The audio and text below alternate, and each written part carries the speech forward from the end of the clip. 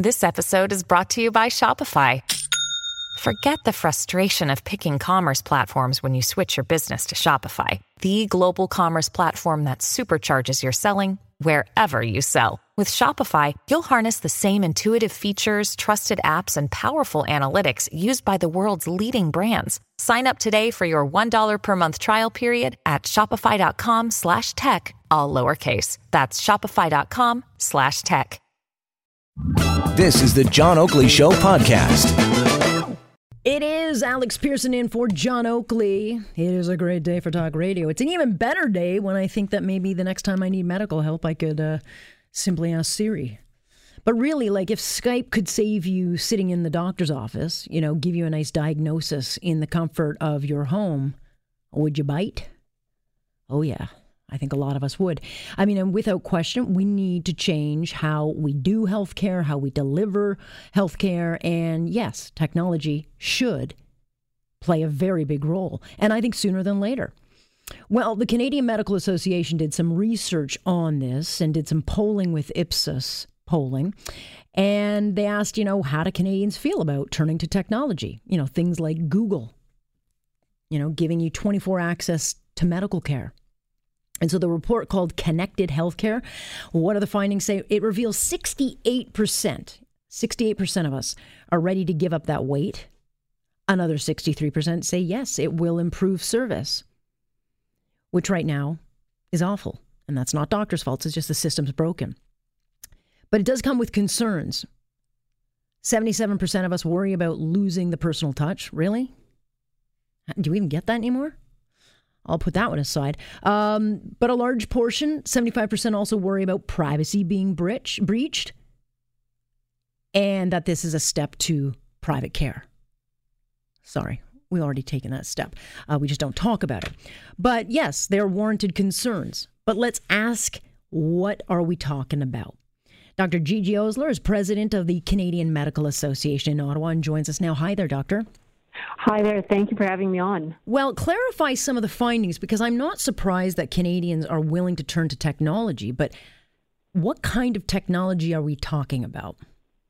You know, Alex, you said something earlier about wouldn't it be nice if we could do a virtual visit instead of going to an in-person doctor's visit. And that's hitting the nail right on the head. The message from the report is clear.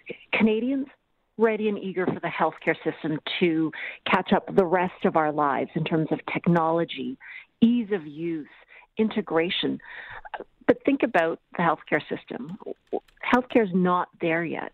Think about, you know, hospitals still relying on fax machines and pagers when, you know, in our real life, you can get a check, take a picture of it, email it to your bank, and it gets deposited.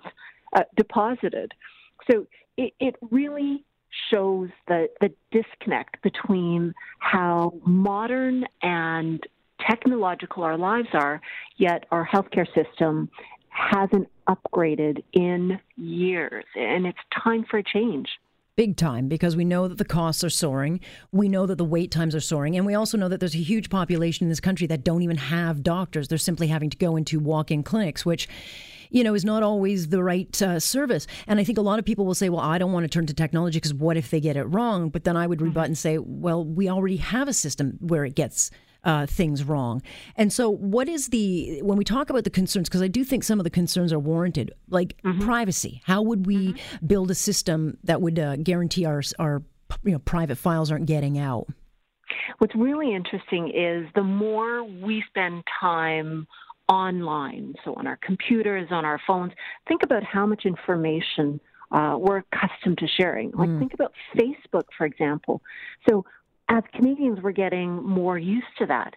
But as doctors, protecting our patients' health information is a priority. And so we're advocating and saying the more technology gets integrated in healthcare, we need to ensure that there are policies and regulations and technology in place to safeguard someone's private health information. You know, it can't be an afterthought. we have to ensure the systems have these safeguards built in right from the get-go. And you mentioned the personal connection, that touch as well. It's true, Canadians are saying, well, are we going to have robots delivering our health care? Is it going to be even more disconnected? And I want to see technology take care of some of the routine, mundane administrative tasks. Right. Give healthcare providers and doctors and patients more time to spend with patients. Collect all that information electronically and then spend more time enhancing that human face-to-face connection. Bring back more compassion into healthcare when our healthcare providers have more time.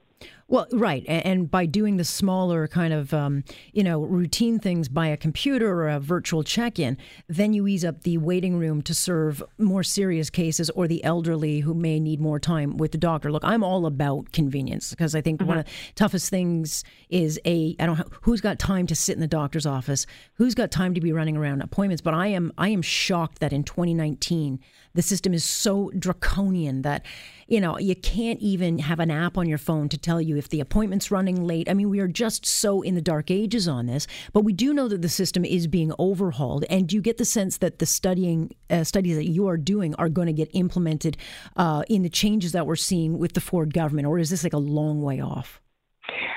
You're hitting the nail on the head. So there is technology in use in healthcare now, but it's siloed. It's not used consistently on any large scale across the country or even within cities. Right. And I liken it to this healthcare puzzle where you've got pieces scattered here and there.